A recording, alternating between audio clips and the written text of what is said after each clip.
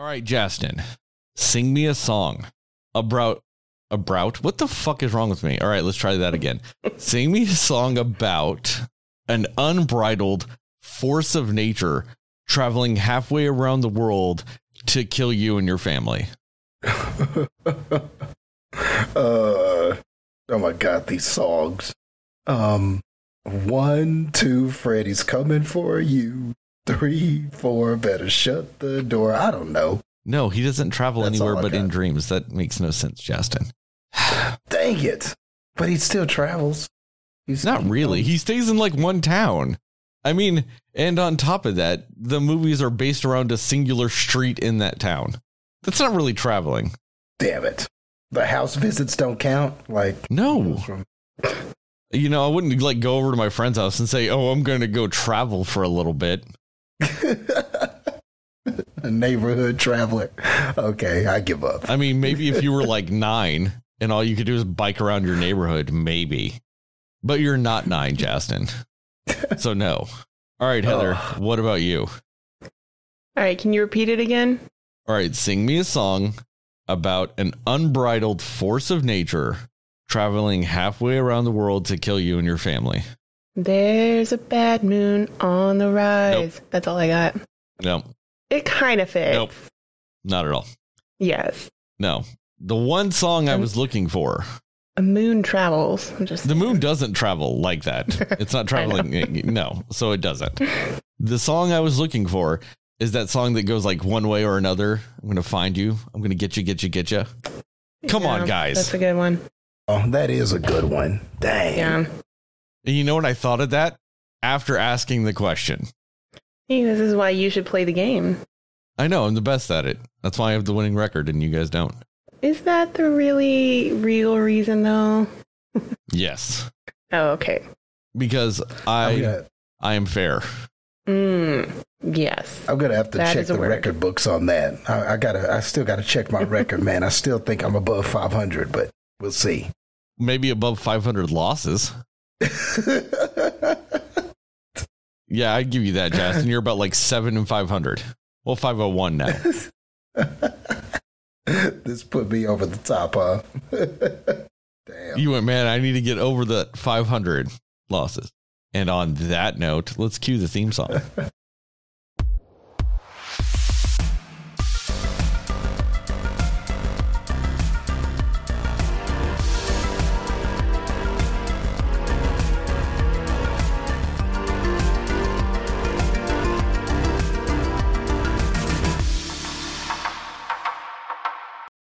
Hey, Cinefans, and welcome back to another episode of the Cinema Slayers podcast. I'm Sterling, and as always, I'm joined by Heather and Justin. And today, we are talking about what is considered one of the worst movies of all time, although not on any of our worst lists. But it does tie into something else. Originally, we had talked about doing this episode as a special tribute to me getting my tattoo, but since my tattoo artist had to cancel on me that day and we had to reschedule for the second week of September, we're still going ahead and doing this episode to kind of just still tie it all together anyway. And what we will be talking about, if you could not tell by the title of this episode, is Jaws: The Revenge. As always, we will talk about what we like, didn't like, and everything in between that. And just a little background with it. The reason why I said this is considered one of the worst movies of all time is because this is one of the films that is, you know, on the notorious list of movies that have a 0% on Rotten Tomatoes. So, and it's also supposedly considered the movie that killed the Jaws franchise.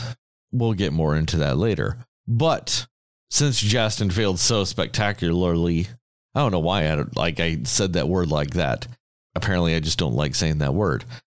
Justin, give us a non-spoilery version of your review. What the I don't know why the fuck I can't say anything normal right now. I haven't even been drinking. I've just got iced tea in my cup. I just can't fucking say words tonight. Justin, give us your spoiler-free review of Jaws: The Revenge. Fuck. Wow. That was quite a trial there, man, to say all of that. maybe you have some of that shark fear that Helen was talking about in this movie. I was just going to say maybe a shark has my tongue. Nice.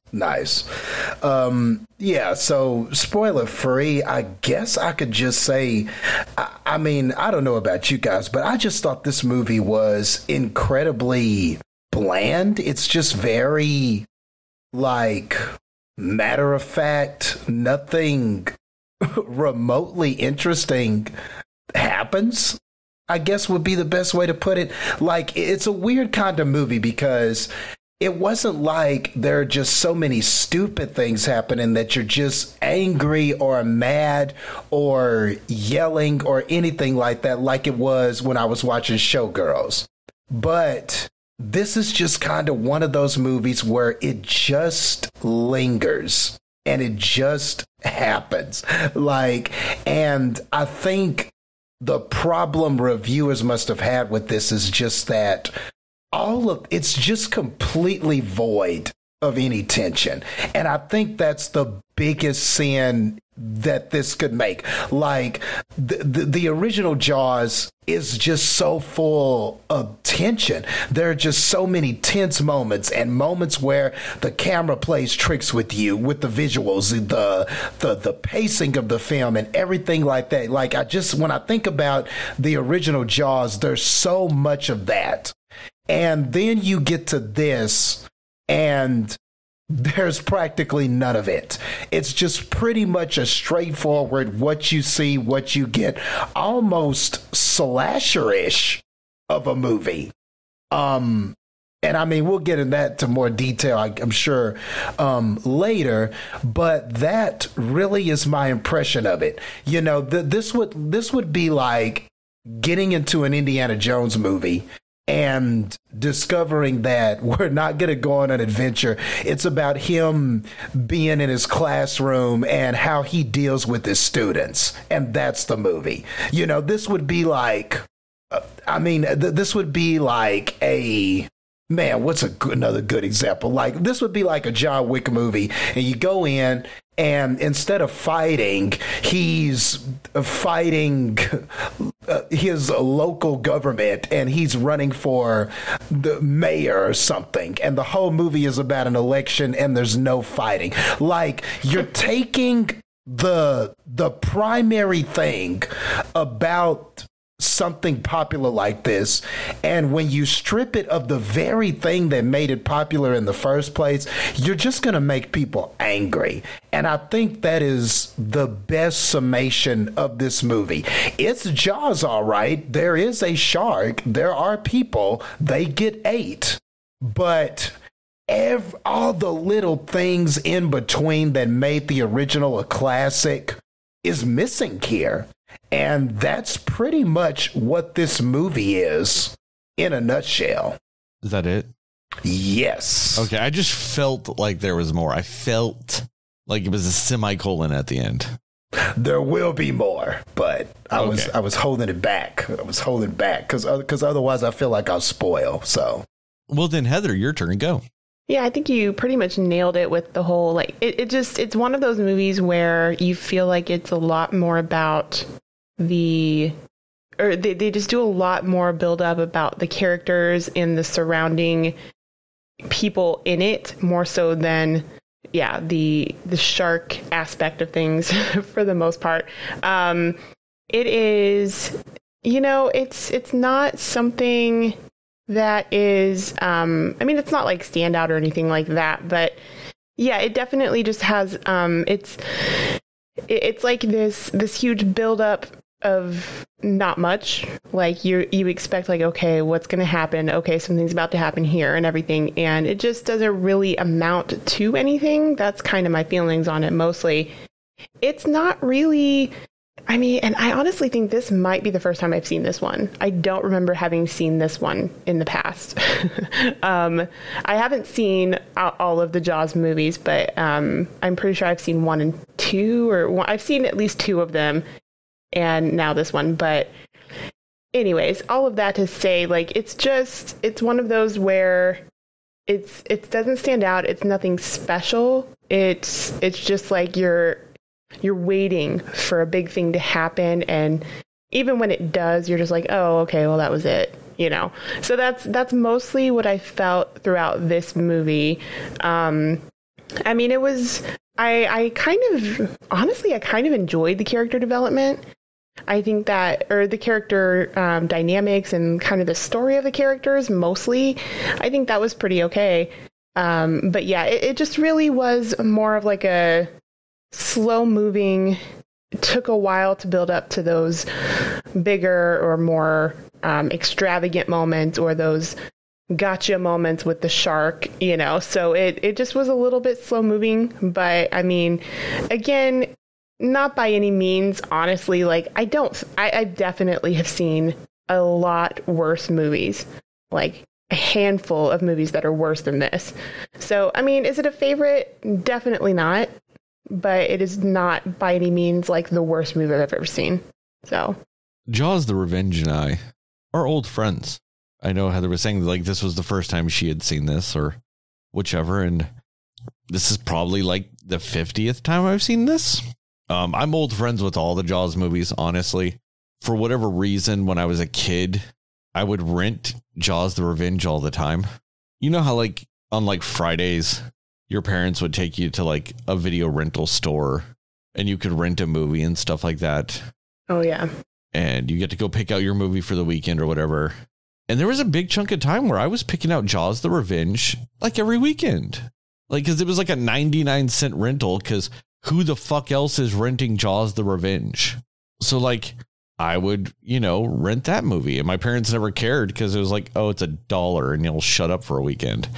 I mean, there was something about this movie that I really loved. And I can't tell you what it is, because especially as is, I feel like this is kind of something like you were saying, Justin.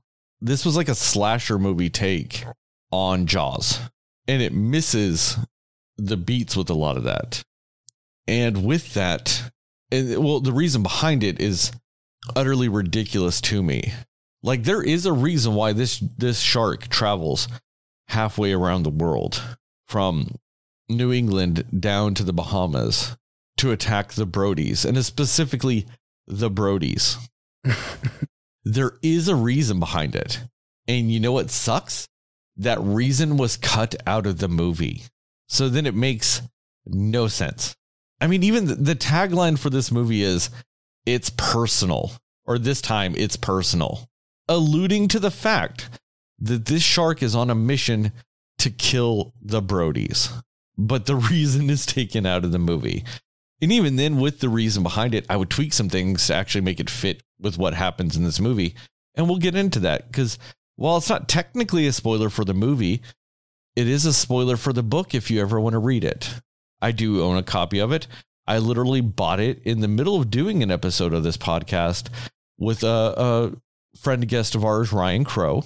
And I own the book and I have read it and stuff like that. So there is a reason behind it. And I feel like, especially now that I've read that and I know the reason behind it, subconsciously in my head, I add the scenes that are missing, and it makes the movie make that much more sense. And so in my head, this movie especially is way better than what you actually get when you watch it, all because of that. And I will break that down for you guys, so maybe then you can go watch it and go, oh, I see it. Because I feel like what this movie had was the potential to be the greatest movie ever made. And they robbed us of it. They robbed us. And and what came from that, I will get further into in a little bit. But that's all I'm going to say. Well, I guess let me paraphrase a couple of things real quick. So this movie, I don't think is one of the worst movies ever made. Even as it is, I don't think it's one of the worst movies ever made. The fact that 12% of critics thought Showgirls was at least okay, and 0% thought that this was at least okay, is mind-boggling. Right. I think there is zero redemption with anything in Showgirls. But in this, I feel like there's at least enough teasing of elements to make it infinitely more worthwhile than 100 dance scenes from Elizabeth Berkley in Showgirls. I mean, there are at least scenes in Jaws the Revenge that you could argue that have some semblance of sexuality to them. None of that exists in Showgirls. And that's all I'm going to say. I'm not going to go back into my rant about how unsexy Showgirls is. That's all I'm going to say. But I feel like there's enough here to at least warrant it not being the worst, one of the worst films ever made. That's just utterly preposterous to me. So, on that note, Heather, what's your recommendation and score? I think if you like the Jaws movies and you're a fan of that, or even, shark movies in general, sure. I mean, I don't think it's going to make you hate them or anything like that. It's not anything I think you need to necessarily go out of your way to see unless you were just a huge fan of the first one in the series of movies. Sure. Why not watch it if you want to? I mean, if it's not your thing, it's not like, you're missing a huge masterpiece or anything, in my opinion. But I'll give this, it's a little less than like a halfway mark for me. I'll give it like 45 Michael Caine's teaching little girls how to fly planes in a very dangerous way out of 100. Justin, what about you? That's funny because my score is in the 40s and I had a Michael Caine reference also. So that's kind of funny. But you know what? I'm doing it anyway. Because, this movie, do I recommend it? That's a very difficult question for this because it's like, who do I recommend this to? Like, I don't think I dare recommend this for someone if they're like, hey, what's a good movie I could watch? I can't recommend it for that. So then it just comes to, well, I guess if you're that completionist kind of person, like maybe you've seen 1 and 2, or kind of like you, Heather, or maybe you've seen a few of them and you were just kind of wondering how the whole thing pans out cinematically, maybe I could recommend it to that person. Again, this, and like you, Heather, I think this is the first time I've seen this because I didn't remember this at all. Like, as I was watching it, I think the last Jaws sequel I remember is the one where he was at SeaWorld, and I want to say that might be the third one. I think that's the last one sequel that I remember seeing. So this was my first. I completely missed this. I thought that when Sterling said Jaws the Revenge, I thought this was the second one, honestly. That goes to show you just how out of the loop with this I was. And then to realize this is the fourth one, I went, oh, so this is part 4. So I didn't even realize that until this was an assignment for us to do. And after seeing it, I didn't walk out feeling like I missed anything. So, yeah, the only people I can recommend this to is probably just a completionist looking to complete this series. Other than that, I just don't know who I would recommend this to. As far as a score, yeah, I was in the 40s too, Heather, but I was a little bit lower. I was going to give it 40 Michael Caine's dancing with you up and down while trying to give you therapy out of 100. We're making him sound real creepy right now. I don't know how you guys had never seen this movie before. Mind-boggling within itself. I mean, and yes, Justin, Jaws 3D is the one where they go to SeaWorld. Okay. And the shark is just gigantically massive. Yep. Like I said, I'm old friends with this movie. I'm old friends with all the Jaws movies. So this was just like, this was just like a nice little hour and a half of reminiscing with a dear old friend. I absolutely recommend watching this movie, regardless of who you are. I also recommend definitely watching this movie after the tidbits of information I'm going to throw your way in the spoiler section. I think that those things make it delightful. And on top of this, there's an actor in this movie who has one of my favorite names in all of Hollywood. And I will reveal that by giving it my score now. So I give this movie, with before the information I'm going to give you, I give it like a 55. But with the information I'm going to give you, if you kind of subliminally like fit that in the movie, it's almost like 110 out of 100. And that would be Mario Van Peebles, because that's the greatest fucking name ever, out of 100. So spoilers. The secret of this movie is in the novelization and in the original script of this movie was at the beginning. The son, Michael, insults a voodoo priest named Papa Jacques, calling him a fraud and saying that he has no powers. And filled with the rage, Papa Jacques vows to murder the Brody family. And in doing so, conjures a fucking voodoo shark to kill the Brodies.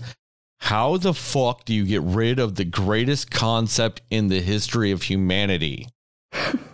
I don't understand it. That definitely would make it better. It would. It would infinitely make it better, because it completely explains the motivations of the shark. It explains why it goes all the way up to fucking New England to kill one of the brothers and to try to kill them, and then goes all the way down to the Bahamas to try to kill them there. It explains, I'll even argue it explains why it roars when it gets electrocuted at the end of the movie, because I don't see a normal shark doing that. If you told me a voodoo shark can roar, I'd fucking accept it in a heartbeat. Because what can't a voodoo shark do? Anything at once. It is the greatest narrative device that has ever been conceived. And someone went, you know what? We need to get rid of that, because it would just be too utterly amazing and humanity couldn't handle it. I will never not be perplexed as to why they took out the concept of a voodoo shark. And I think if at the beginning of the movie, you just kind of imagine that happens and then watch this movie, infinitely makes sense. Just so much of this movie makes sense. Why can the mother sense it when it's near? Because it's voodoo magic, motherfuckers.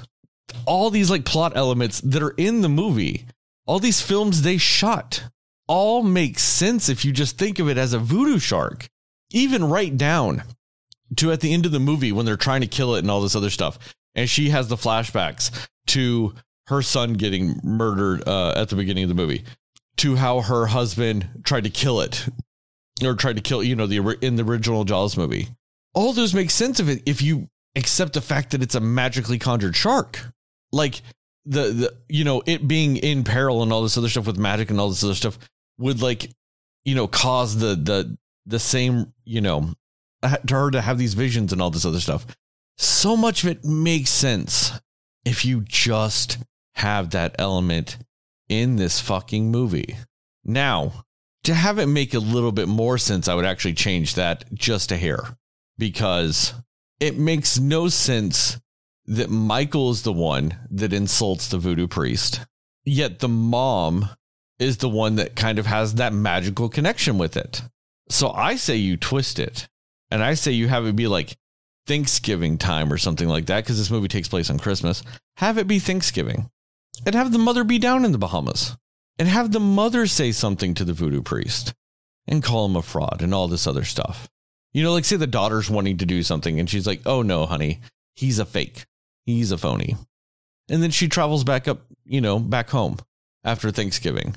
So the voodoo shark's like, fuck you. Or the voodoo priest is like, fuck you and your family. I'm going to conjure a shark, motherfuckers. A voodoo shark. And then it falls into place a little bit more if you have that, because it makes no sense for the son to be the one to insult him, yet the shark is magically connected to the mother. It does fall apart a little bit there. So I would twist it a little bit. But I think, like I said, go back and watch this movie now with that knowledge that this is a magically enhanced voodoo shark. And it's an infinitely better movie. Now, I wish it was in there, because, like I said, I want to see some of that voodoo shit in there with this shark. But, like I said, if you just do that, man, oh man, does it all fall into place like a fucking 10,000 piece puzzle. And every piece just magically fits together and creates the most beautiful tapestry a human has ever laid their eyes on once it's completed. so much of it would be so much better with that.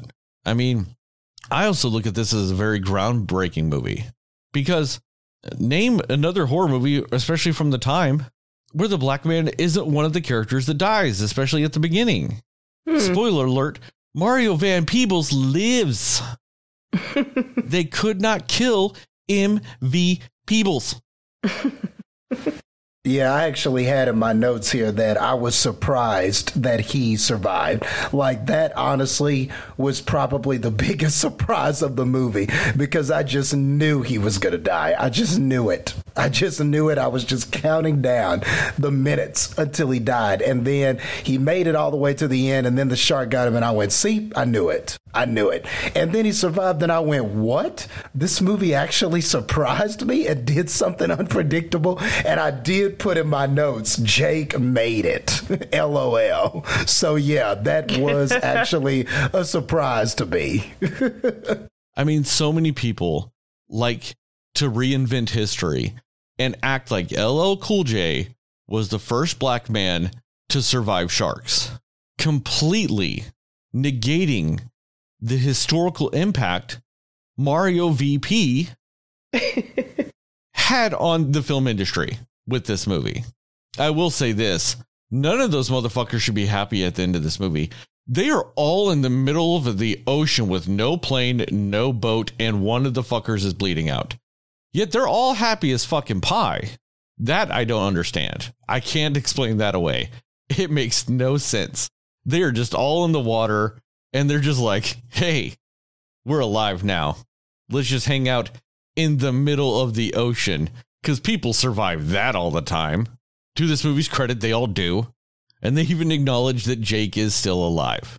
But, I mean, and I'll say this, I actually kind of love the fact that they kind of caused the shark to get in so much pain with electrical shocks that it throws itself in the air into the little fucking spear mast thingy of the boat that rips it in half. That's utterly delightful. I think that's right up there with the rifle causing the shark to explode at the end of the original Jaws. Just cinematic history after cinematic history.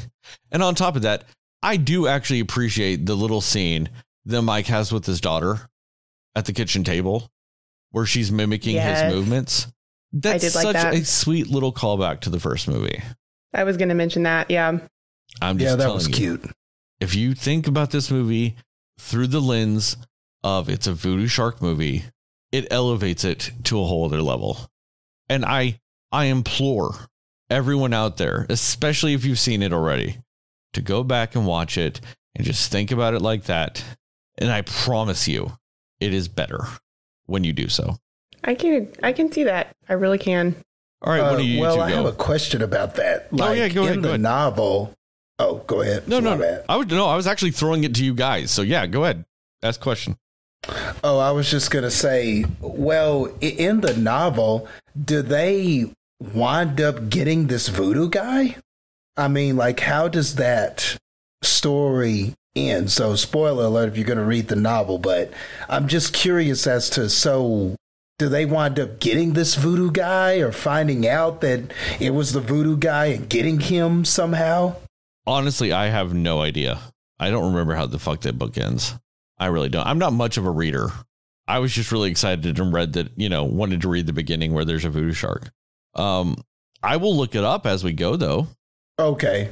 And that was the only thing I was going to say is that because in order for this movie to work, that would need to be the end game. Because if you just kill the voodoo shark, well, then what's to stop the voodoo man from making another one? Or, so you would have to dispatch the voodoo man. The voodoo man would need to be the guy instead of the shark itself. I mean, I think that's very, I think that's a very easy way to fix it because, like, with that, you could just have it like when the voodoo shark is killed, you could just argue that voodoo magic then kills voodoo priest type of thing. Okay. So we would know the voodoo man is dead, but not the protagonist people. They would just also the protagonist kind of just kill him and not really know. But the protagonist also wouldn't necessarily know that the shark is controlled by voodoo, unless the voodoo priest literally goes up to him and goes, "I caused the shark with my voodoo." You know what I mean? Yeah. Yeah. So, yeah, I guess. I just think if you're going to complete that story, you would have to like connect those pieces somehow, I just think you would. If you were going to tell that story, which I guess is probably why they removed it. Well, other than, like you said, maybe they thought, okay, voodoo, that's just too outlandish. So what's more realistic is to just have a shark have a vendetta. Never mind. I mean, dude, this movie came out in 1987. You cannot say anything that comes out in 1987. Like the idea of a voodoo shark would just be too outlandish. Every single person related to this film, including that little girl, was on mainlining cocaine the entire film. You know it. It's 1987. They were all doing coke. A voodoo shark is probably the easiest explanation of anything they could do. Yeah, especially if your plan B is, well, how about the shark has a vendetta? Yeah, and travels to the Bahamas and hunts them. So, was that really a better idea than the voodoo? Well, I was going to actually bring this up later. I read an article on Screen Rant, and they were actually talking about how the novelization and everything was a voodoo shark and all this other stuff. And they were like, yeah, it kind of just takes the silly premise of the movie that the movie already had and just makes it that much more ridiculous. And I'm like, you motherfuckers are insane. I just don't see how a voodoo shark doesn't fix every plot ever. If they were to remake Showgirls scene by scene, everything is the exact same, including current Elizabeth Berkley doing the same exact dance moves. Everything's the exact same. But they just somehow threw a voodoo shark in that movie. You cannot tell me it would not be better. Probably so.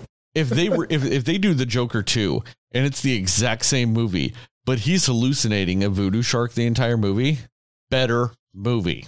If you were to tell me that in Ari Aster's Midsummer, one of the little hallucination things in the background is actually a voodoo shark, and I was able to go through and find it, I would apologize to Ari Aster in person for dogging his movie because it's infinitely better if that's the case. There's just nothing in this world, and nobody can convince me otherwise, that just not everything would not be made better with a voodoo shark. I mean, Justin, just say that word with me. Voodoo shark. Voodoo shark. You can't tell me that doesn't amp you up a little bit, man. A little bit, man. I feel a little bit better than I did the second before I said it. Exactly. That can be like a new wrestling name if you ever need a new one. There you go. Or name your finisher that way. No one would ever kick out at the voodoo shark. It'd be just downright impossible. Downright impossible. Oh. All right, now, when do you guys go talk about this movie? Go ahead, Justin. I knew you were going to pass it off on me. Well, you kind of already put some 2 cents in, so I was like, you might as well just go ahead and take it. Yeah, I might as well just take it, huh? Take the wheel here. Man, I guess, well, now that you shed some light on what the original story was or what the book is and everything like that, then yes, I do think after hearing that definitely would have been a better movie than this. Though I do feel like you would have had to have had a different movie. It couldn't have ended the same way. There would have had to have been a confrontation with this voodoo person, but that would have made this at least a lot more interesting, because the movie that we got is just so devoid. I mean, pretty much the movie follows this pattern.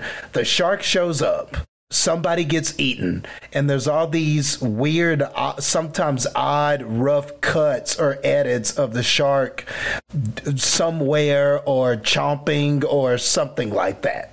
And every now and then you just get these sometimes weird jump cuts. I don't know. Sometimes it was just weird to me and sometimes confusing. Then the shark would eat someone. Then we would have more scenes with the Brodies, with the family. They're doing stuff. And it's just, and a lot of it sometimes is just drama that you don't really care about. Like one time there were two characters were arguing over a garbage can or something like that, trash being taken out. And that's another movie trope, an argument that leads to sex. That's a trope. Yeah, but that scene is infinitely sexier than all of Showgirls. That is true. Yeah, this is, Showgirls is a way worse movie than this. No, I'm just saying, I'm just saying that's literally the scene I was talking about that has more sexuality than all of Showgirls. Yes, I will agree with that. Which scene? The scene where Mike and his wife are arguing and then they end up fucking. Okay. Yeah. That was, definitely sexier than Showgirls. But although I do want to add into that, though, because that was actually one of the bigger problems I did have with the movie, was that, like, ridiculous dialogue in that scene, though. Like, when he's like, I've always wanted to make love to an angry welder. I'm like, what? I don't know what you're talking about. Like, I've dreamed of it since I was a little boy. By that. I was instantly aroused by that. Oh I don't know what you're talking about. That was, I've dreamed of nothing else since I was a small boy. Like, yeah, what? I get it. I totally get it. It makes 100% sense. Instantly aroused. Oh boy. That scene right there is the cure for Showgirls. I mean, it was still better dialogue than Showgirls for sure, but I was just like, that just kind of would be a mood killer when you're about to make love to your wife. Like, that's just weird. Not if she's a welder. What are you talking about? That's just, I don't know. That is instant WAP right there is what that is. Instant WAP. Okay. Dang, we went there, huh? We went to WAP. Oh, I did. Because I love that song. Yeah, that sounds pretty tight. But I think but actually talking about this, I think what we're hitting on is kind of a microcosm of what is kind of wrong with this movie. Like, that scene kind of encapsulates it. You had this argument and it seemed like there was this drama and it seemed like there was going to be this tension. And then seconds later, there's some dialogue and it's instantly eliminated and the characters are okay. And now we're having sex. And if you think about it, a lot of scenes in this play like that. There was an argument with our same son and Jake. You know, there was that argument with them where they're kind of arguing on the boat and everything. And then he's like, man, we're doing this overtime because of you. And there's this angry moment that looks like there could be some tension. And then all of a sudden, Jake kind of relents and goes, well, man, I'm sorry about your brother, man. And then he picks him up into the fireman's carry, and then everybody's spinning around and laughing. It was like, even when this film had a chance to have some sort of tension, it just elected to eliminate it quickly and just move on to the next scene. And so that's essentially what you get in this movie. It's just shark shows up, eats someone. Then we have a bunch of scenes devoid of any tension or any kind of meaningful drama.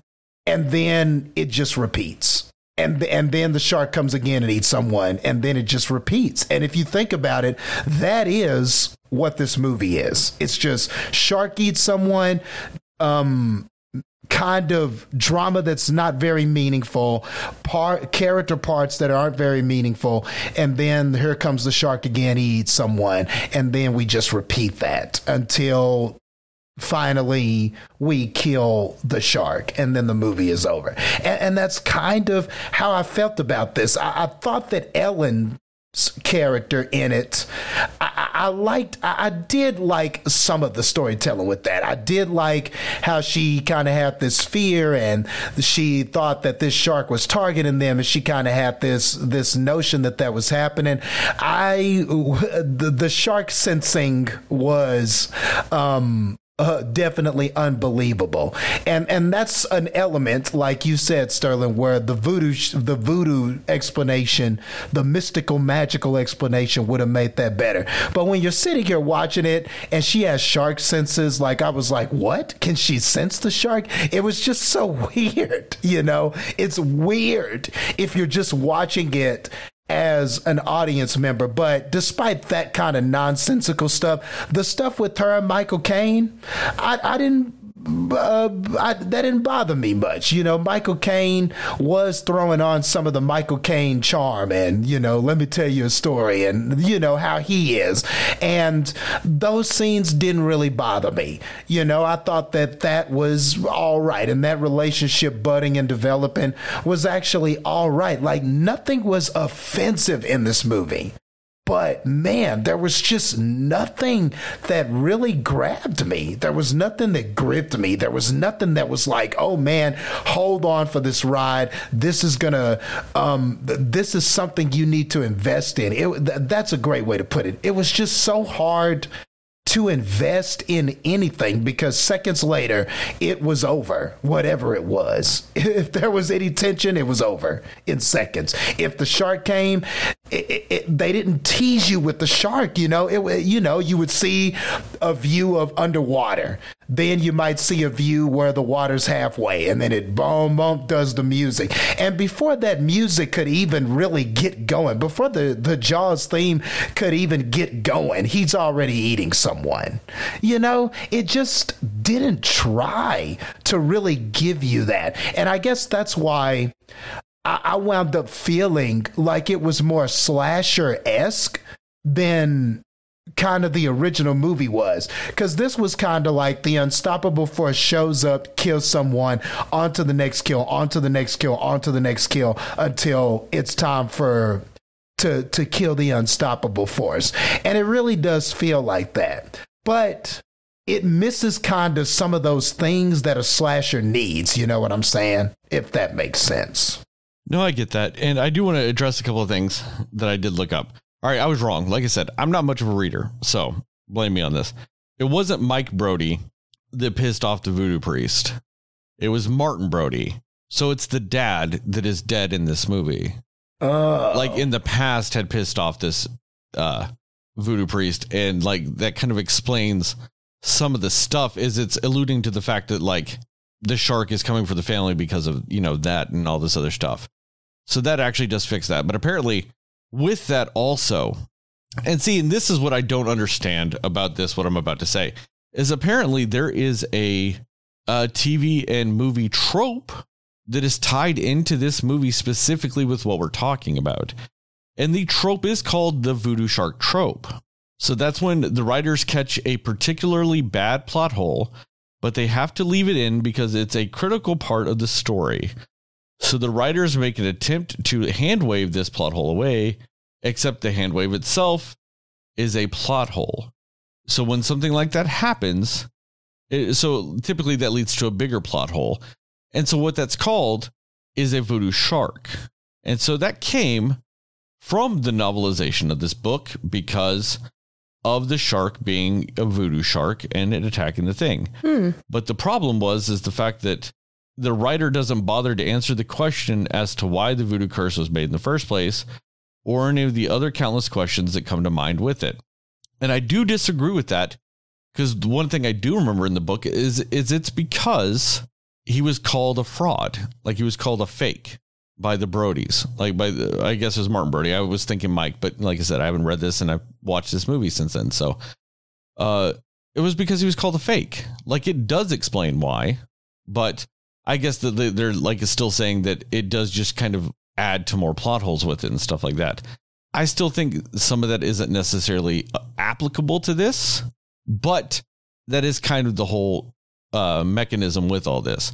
So, I mean, with that, I just wanted to mainly correct myself and say it was Martin Brody, the dad, that is the one that pissed off the voodoo priest. So there, some of the fix I gave earlier isn't necessarily needed, because it would explain. You could then kind of logically move it to the wife having the shark sense because it was her husband, blah, blah, blah. You can just say that shark sensory powers are sexually transmitted. I'll accept that. I'm just, I just thought it was kind of interesting that is actually considered something. It's got a term, kind of like jumping the shark and all this other stuff. Yeah, that's interesting. So I just wanted to throw that in there real quick. Heather, your turn. Go.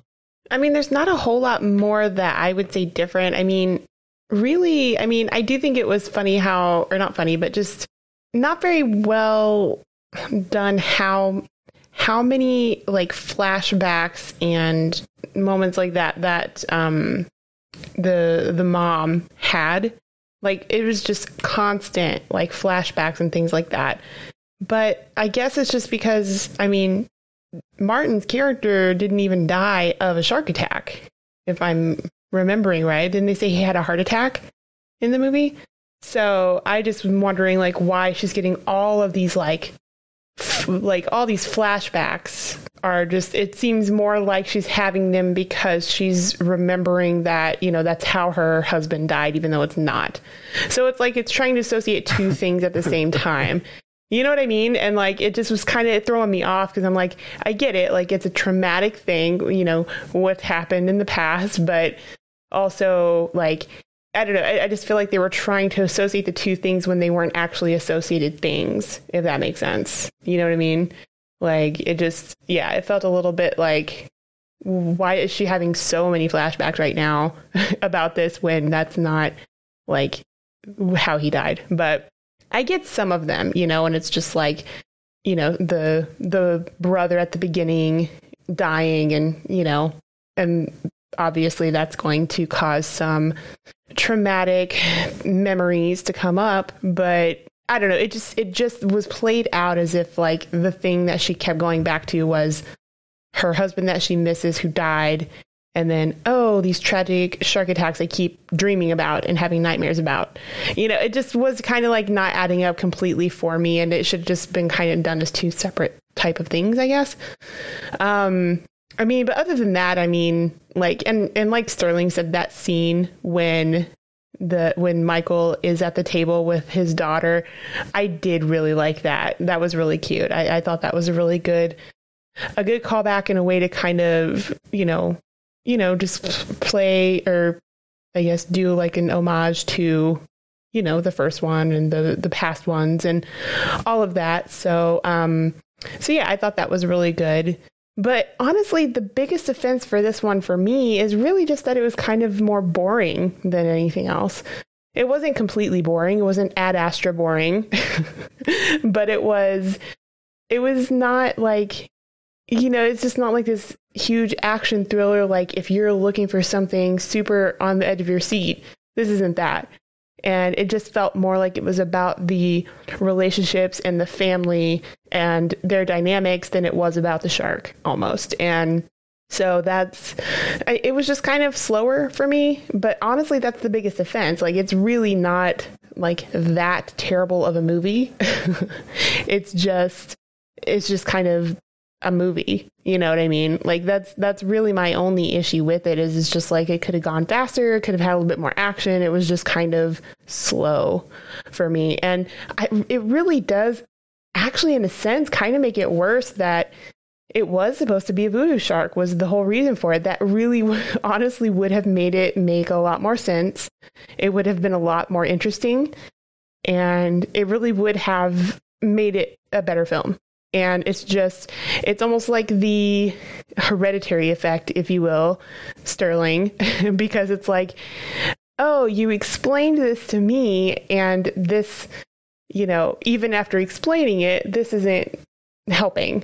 But this is like the reverse of that, I guess, then. Like, it's like, because you didn't do this, I almost want to make my score lower because you should have done this. You know what I mean? But it just definitely would have helped the movie a lot, at least a good 20% more. Okay, I'm going to have to correct myself again, guys. I'm so sorry. I got fucked up because I read something that didn't match up with my memories, and it fucked me up, and it confused me. Uh-oh. I've re-looked into this. Uh-oh. It was Mike Brody. I was right. It was Mike Brody, because it makes no sense for Martin Brody to ever come across a voodoo priest. So Papa Jacques was insulted by Mike Brody calling him a fake. And in doing so, Papa Jacques summoned the voodoo shark. They do get in a fight at one point in the book. And in doing so, that's where they learn that the voodoo priest is in charge of the shark, because the voodoo priest sicks the shark on them, like calls the shark to attack him and his daughter. And then towards the end of it, the voodoo priest fully possesses the shark for that final confrontation. And then the book also has it. And this is probably why I suggested this, is because the way I suggested it is how the priest does die. When they impale the shark with the boat, it kills the voodoo priest also, because he has fully transferred himself into the shark. I'm not crazy. I see. So that does kind of explain it. So they do know that is the case. And one would then posit when they get back to shore and they go to track down Papa Jacques, they find him dead because of the voodoo magic. But yes, you are right, Justin. They do know. There is that resolution, at least, or the acknowledgement that they know Papa Jacques is in charge of it. Okay, cool. Because, yeah, I mean, there's no way the story works without that. Otherwise, you just got a big asshole, or you got to have Jaws the revenge and kill the voodoo priest. So, but see, now, I mean, with that explanation and everything about that, that makes me understand less the trope, calling that trope a voodoo shark, because there is no plot hole in that. Not to the level in which they're describing. The motivations of Papa Jacques are clearly explained. So you're not covering a plot hole with that. You know what I mean? Unless they're arguing that the shark's motivations were unexplained. So in doing so, they retroactively added Papa Jacques. But I don't think that's necessarily hand waving over it and all this other stuff. I think that that's just a very cool plot. I'm going to have to look into this more. And there might be an addendum episode to this, to where it's me just coming at you with some research into this, because I'm very confused as to why that the voodoo shark trope would be called that, based on what the story actually is in the novelization. And I'll actually reread the book, so I'll actually be fresh on it. Because I read that shit, damn near 2 years ago. And like I said, I'm not a reader. I'd much rather watch the movie version. Except this movie version doesn't have a voodoo shark. It's a very hard time for me. But I'll go back, I'll reread that, I'll look into the trope more, and I'll see if that actually lines up. Because based on everything I've read during this episode, calling the trope that does not make sense to me. So now I'm confused as to why it'd even be called that. Yeah. And in all honesty, I don't care much all about that. All I really care about is voodoo shark. I don't really care about anything else. I just care about the voodoo shark. I can't say that phrase, those two words, enough in my life. I mean, Heather, you say it now. Voodoo shark. See? It's nice. Everybody's better now. Life makes sense again. Yeah. I'm going to do that. I'm going to go tonight, I think. Even though it's already kind of super late. Tonight, I'm actually going to go watch the movie Venom. And instead of thinking of it as an alien symbiote, I'm going to think of it as a voodoo shark. So Eddie Brock gets a voodoo shark on him. See, I already think it's a better movie. I'm going to, or I might go watch Avengers Endgame and think about when Thanos gets all his infinity voodoo sharks in the gauntlet. I mean, that's a better movie too. I mean, all right, we're going to play a game real quick. Heather, name a bad movie. Cats. You can't tell me if it wasn't a bunch of dancing voodoo sharks, that movie would not be the greatest thing ever made. That would be kind of amazing. And I love cats. I love not the movie or play, but the actual animal cats. I'm just saying, if anything's going to be dancing around the streets of Paris or France or wherever the fuck they're at, voodoo sharks. That's a classic right there. Justin, what about you? Name a bad movie. Battlefield Earth.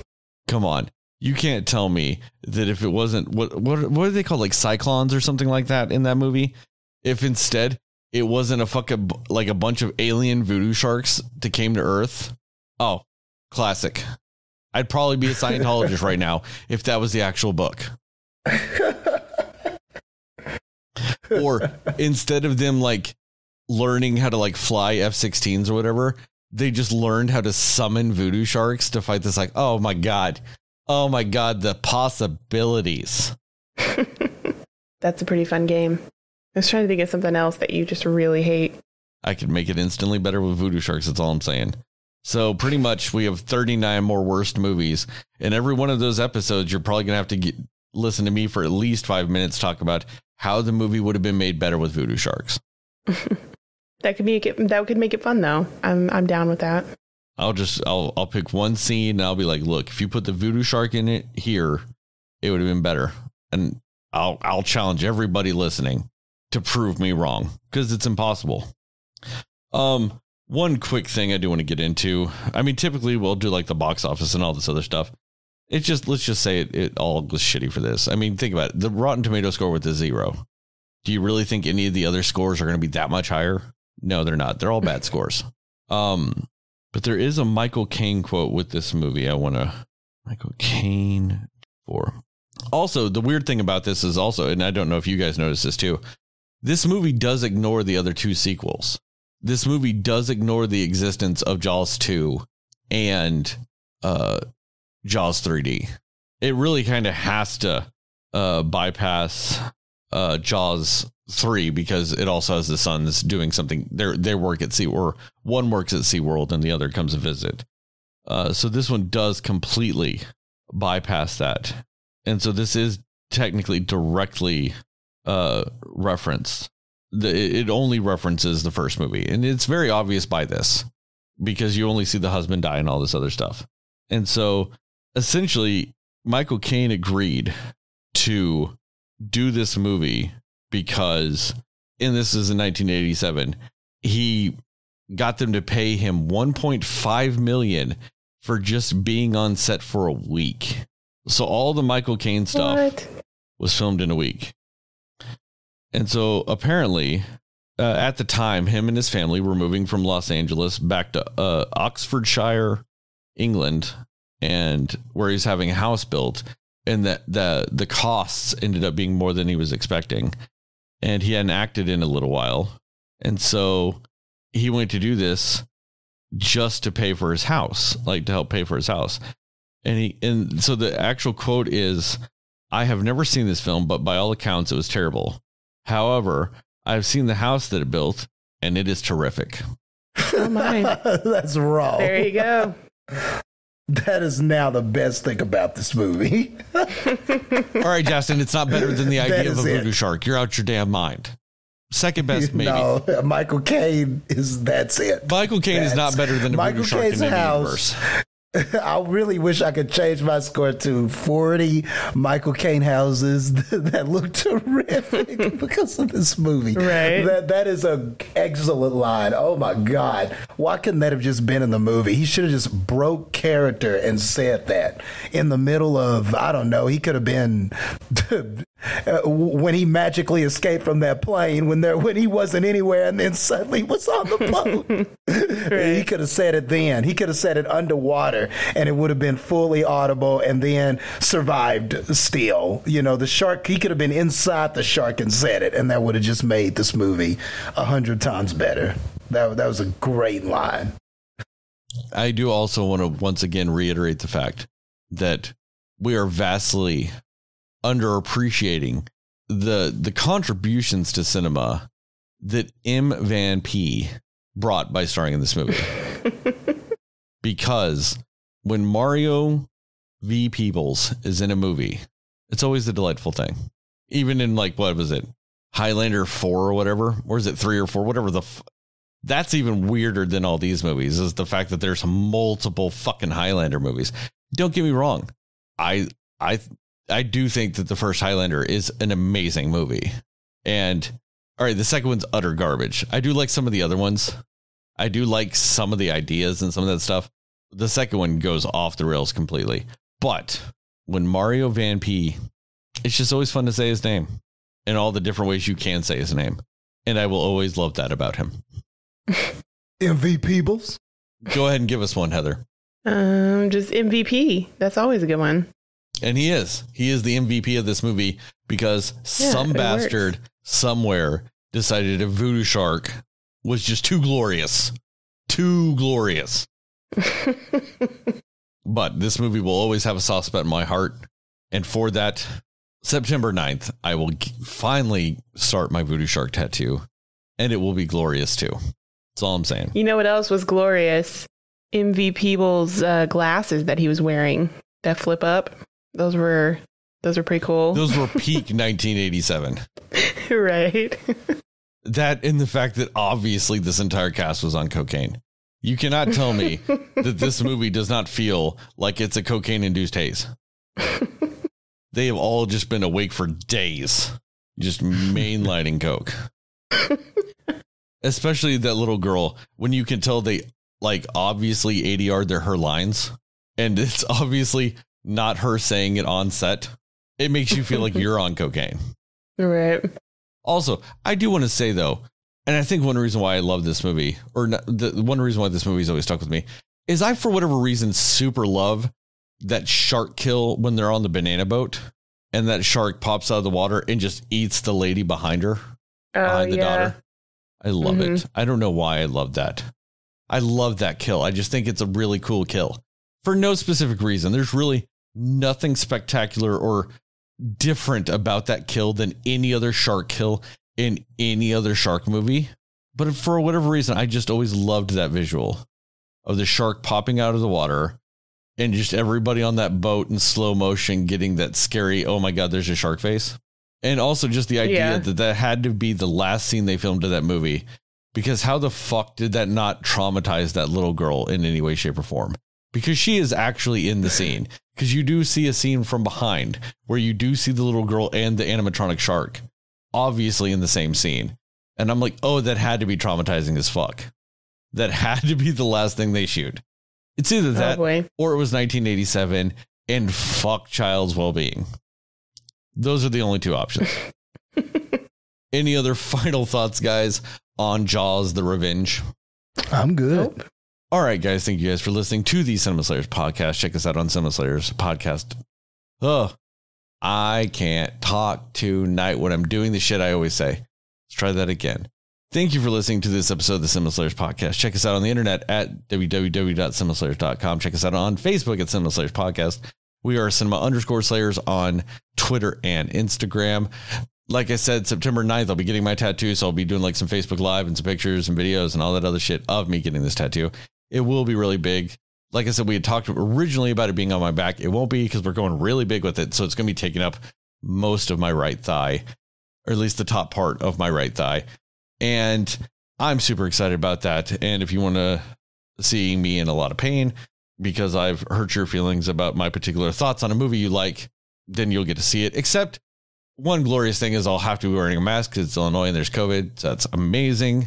So you don't get to see all the awful I'm in pain faces I will be making. So other than that, guys, just remember, according to Justin, Moon Knight as a fucking voodoo shark is a Best Picture winner.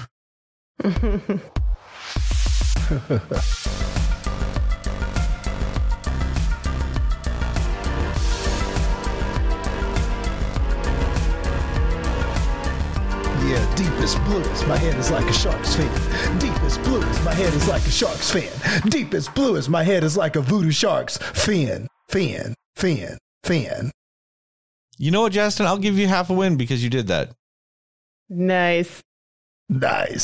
Especially because you threw a voodoo shark reference in there, and fuck, that music video is insane. Yes, it is.